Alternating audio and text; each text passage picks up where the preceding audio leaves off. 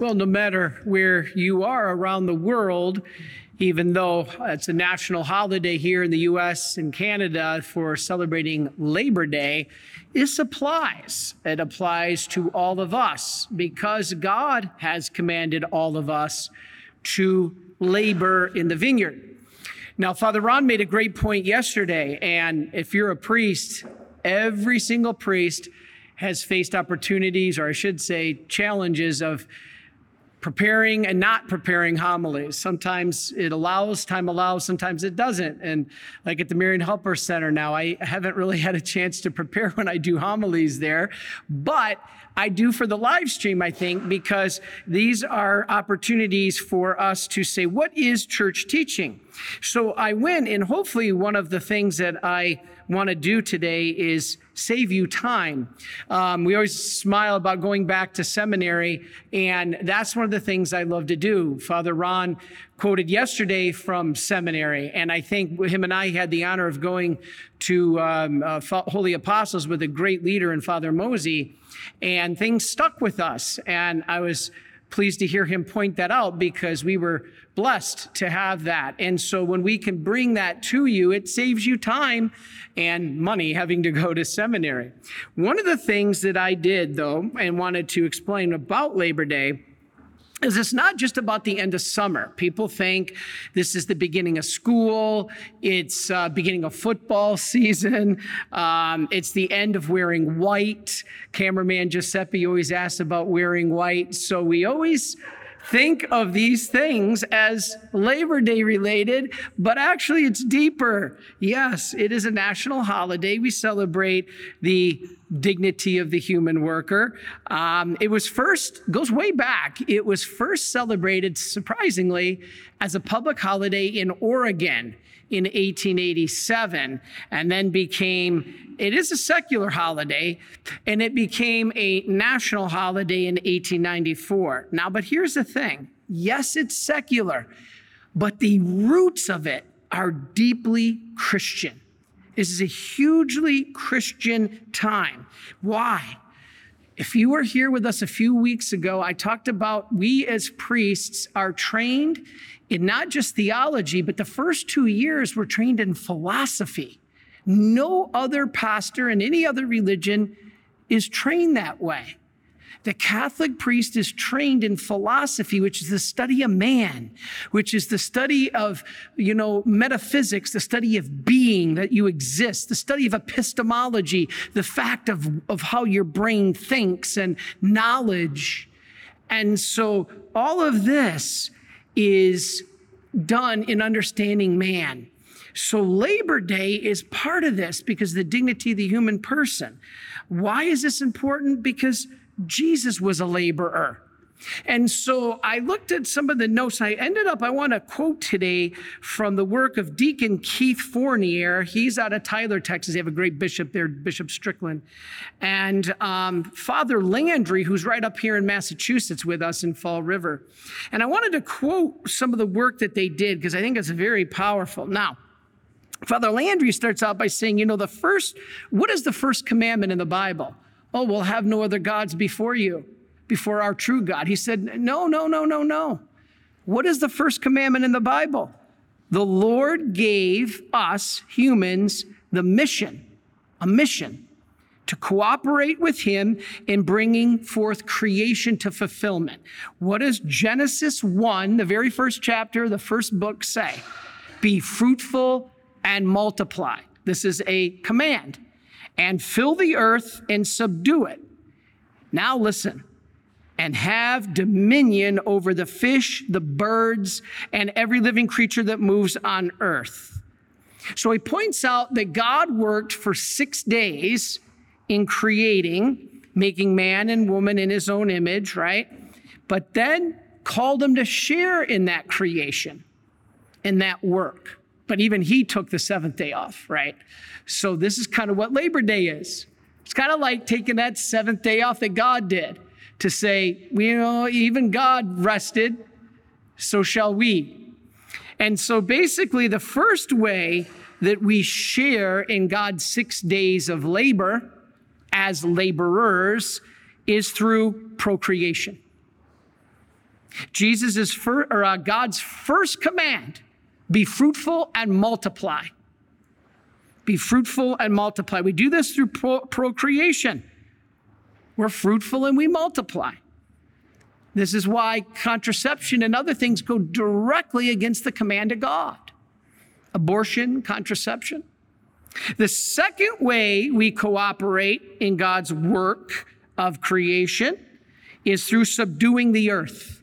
He said, have dominion over the earth, over all living things.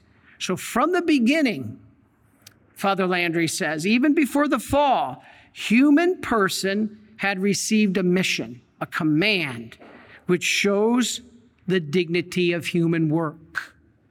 This was even before the fall.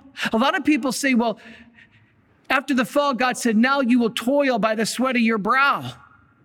So now work is a punishment.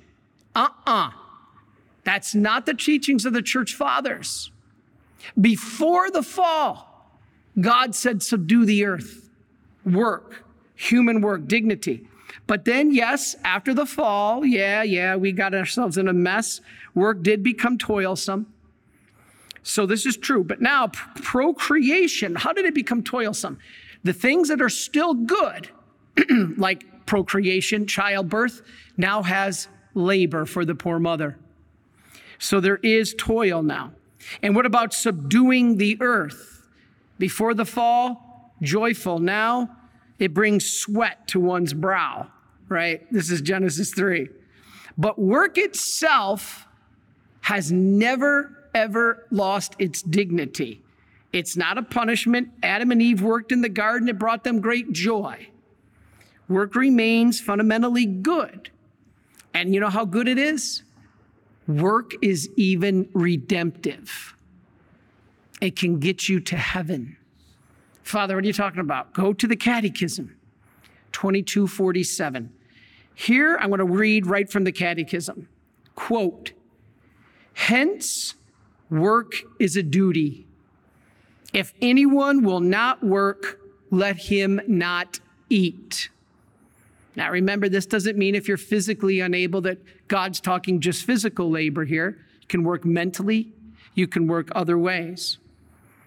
The Catechism says, work honors the Creator's gifts and talents received from him. In other words, God gave you these skills. You really put them to use when you work. That gives glory to God. And the Catechism says it can also be redemptive. Now, I always talk about the redemptive power of suffering. You've heard me say many times how suffering can be redemptive, but I don't think I've ever said in any of these homilies that work is redemptive. And so when I was going through this and looking and reading the Catechism, I was like, whoa, all this talk I do about suffering being redemptive, and all that's true. But work can be redemptive, can get you to heaven. By enduring the hardship of work, this is the Catechism now, back to quoting, by enduring the hardship of work in union with Jesus, the carpenter of Nazareth, and the one crucified on Calvary, man collaborates in a certain fashion with the Son of God in his redemptive work. He shows himself to be a disciple of Christ by carrying his cross daily. Now, I have said that. Remember, the way we are best sanctified isn't going on some great pilgrimage or becoming a canonized saint. How you are best sanctified is the daily labors. I've said it before, and I think it's worth saying again. Many people say, Father, there's got to be more to life than this. I had the alarm. It seems like I just went to bed and the alarm's ringing to get up. I got a hassle to get the kids off to school, my husband off to work.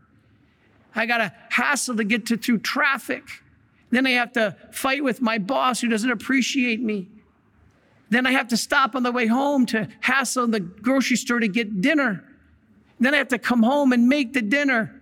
Then argue with my husband over bills, then help the children with the homework. Then I got to go to bed and do it all over again. That's exactly how you are sanctified. That's exactly how you participate with Christ in his work.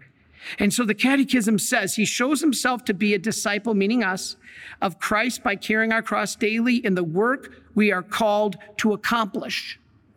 Work can be a means of sanctification and a way of animating earthly realities with the Spirit of Christ. What that means is when you work, you're spreading Christ in this world. If we do it with the right attitude. You know, non-Catholics like to tell us that we shouldn't bring up work. No, work doesn't mean we're earning our way into heaven. What it means is we're cooperating with the grace of God. Grace is the way we get to heaven. But when we cooperate with it through our work, we are sanctified.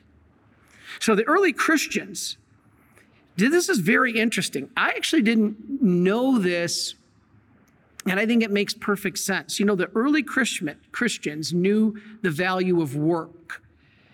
In their earliest worship, they called it liturgy. We still use that today. Do you know what the word liturgy means? We're celebrating the liturgy of the word right now, or the liturgy of the Eucharist coming up on this altar. Liturgy literally means work. Work of the church. The liturgy, the early Christians, that's why they called it liturgy. The work of the church, for them, the real world was not to be avoided. They actually, remember, we Marians were apostolic. We're not cloistered.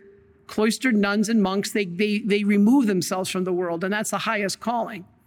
We Marians and you Marian helpers are what we call apostolic, which means you work in the world. We're not of the world, we're in the world, but not of the world. And the early Christians believed that the world was their workshop. One's desk, sewing machine, kitchen, chalkboard, operating room, workbench, boat for fishermen. They're all meant to become an altar. I bet I never thought of your sewing machine as an altar.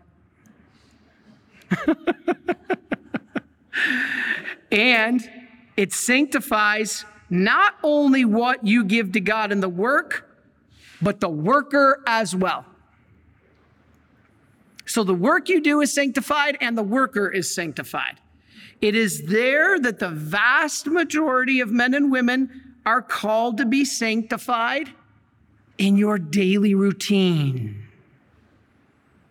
This is the beauty of Labor Day. We stop and we recognize that. We thank God for that. And so we're called to be sanctified and sanctify others through showing that we accept our duties. That's setting an example.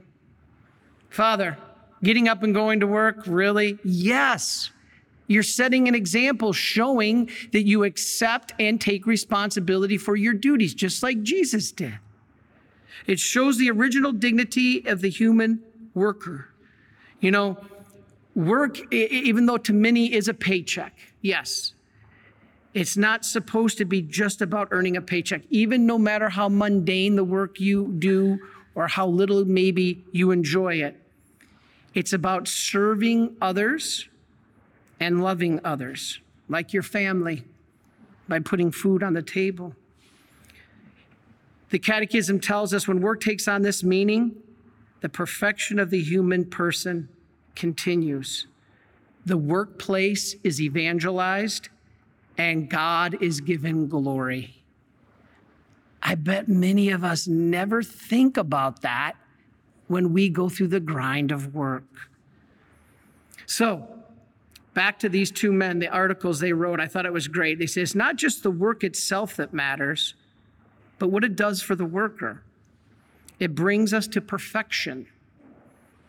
Work well done gives the person the opportunity to cultivate all the talents God gave you, physically, intellectually, spiritually, which are far greater than just the results of your doing something at work or the physical, tangible results. Now, I think this is important. Jesus' appreciation for human work in God's plan was so great. Listen to his parables. You don't think labor and work is important? It's just a punishment for sin? No.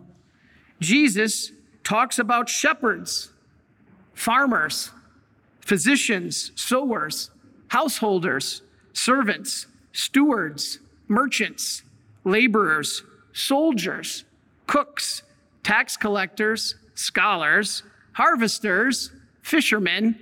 You get the point. Jesus mentioned all of those in his parables. Those are all laborers. Jesus entered into the work of human labor himself. And people think, well, okay, the first 30 years were just a cover so that when Jesus' real work began in his 3 years of public ministry, that's not church teaching. The church teaches that it was not just a cover until his real work began at 30 years old. The church teaches that precisely to redeem human person or the human being, he had to start with human work. That was the process of redeeming the human person. Why? Because work is so important. Do you realize when we break down the average human being, of all the things we are required to do, pray,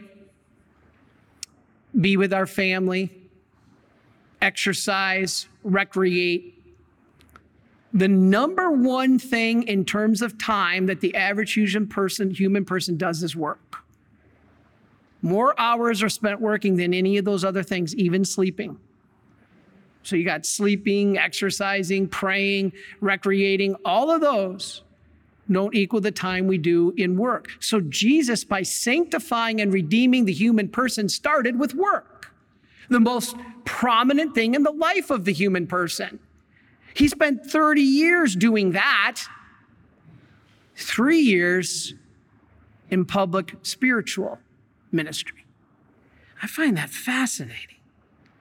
And so basically, he called all of us as listeners, no matter what our profession is, even prostitutes, Mary Magdalene, to be saints. You know, we live now in a time that has completely lost the dignity of work, probably because we've lost sight of the dignity of the person, the worker. You know, since the Industrial Revolution, men and women are now considered more just a tool of productivity, more or less just production, rather over the dignity as workers. You know, it's funny because my dad used to say when he graduated high school, he said it was easy. You could walk into General Motors, and he did. Well, he went to the Marine Corps first. But he said, you could walk into GM and you would have a job for life. Back then, the employees didn't switch jobs every 2 years. The employees were dedicated to the employers. And likewise, back then, the employers were dedicated to the employees. They offered so many things that have been taken away now. I find that interesting because now we're left with no dedication on either side. There's no dedication of the worker to the employer or the employer to the worker. We need to change that. So I want to finish with the words of the USCCB. Even they weighed in on this. The USCCB brought up something interesting because we can't neglect the fact today in the world economy about slave labor and undignified work. And the USCCB says, let it begin with our own decisions. We might ask when we buy goods from stores or online, do we know where they came from? Do we know whether the people who made them were treated with dignity and respect? Now, I admit that's pretty hard to know. It's pretty hard to know in this crazy world of globalization where something really came from and how it came to be. So the USCCB says, ask, did the workers receive a just wage? You know how important that is? It's one of the 4 sins that cry to heaven for justice. Did you know that? The 4 sins that cry to heaven for justice. And one of them is not paying the worker his just wage. That's powerful. If not, what can we do to remedy this? The USCCB says, in order to protect the dignity of work and the rights of workers, we are each called to practice solidarity with those who are in harm's way. Okay, you might not be able to go to China and adopt the little child working in labor sweatshops. But what you can do, it says here, the USCCB says, quote, we can offer charitable assistance to all those who have become, even in our own country, unemployed during this time. You could do things like donating to local food banks or Catholic charities. Catholic hospitals are strained right now. Doctors, nurses, and staff have been overworked. The USCB says if you know one of them, you can offer them help, especially prayer. So I thought that was powerful. And now I want to finish with, I always thought about the Benedictines, and I went to Monte Cassino in Europe, and I love the Benedictine, one of the most ancient form. Now that's a cloistered lifestyle. And they have something called ora et labora. And I have that at the bottom of my emails. It means work and prayer. Prayer and work. Prayer and labor. And Archbishop Gomez said, quote, both prayer and work are intimately related, to the point that prayer is a kind of work, in the sense that it is an activity in itself, and that work also must become a prayer, lifted and offered up to God. So basically, work can be prayer, and prayer can be work if it's offered up to God. This is beautiful. Jesus viewed his entire life and mission as work. He was always doing the work of the Father, the one who sent him. That's John 9, verse 3. So I finish by saying at the Marian Helper Center, I would like to thank each and every one of our employees and all of our volunteers and all of you who help labor for the kingdom, sharing these videos, bringing people to Christ. But one of the things I always feel bad about at the Marian Helper Center is we're not an IBM or a Microsoft or Apple or Google, and we can't always pay the people what they deserve. We wish we could, but we're not always able to do that. We try our best and we get to where we can be. But I always tell the people, yeah, I know you could go somewhere else and make more money. In fact, working at the Marian Helper Center, the salary isn't that great, but the retirement plan is out of this world, meaning the reward for God for being faithful to working for him. Remember, Jesus says, what does it do for a soul to gain the whole world? What does it do for a person to gain the whole world but lose their soul? And so on this day, let us give thanks to those who labor, those who make it possible to fill our grocery store shelves, put gas in our tanks, build the cars for us to drive, the houses for us to live, the schools for us to be educated, and most of all, the churches for us to worship. Let us give thanks to God for the dignity of the human worker. Are you a Marian Helper? Join our Spiritual Benefit Society and start sharing in the graces of all the daily masses, prayers, and good works of Marian priests and brothers all over the world. Sign up is free and easy. Simply visit micprayers.org. That's micprayers.org.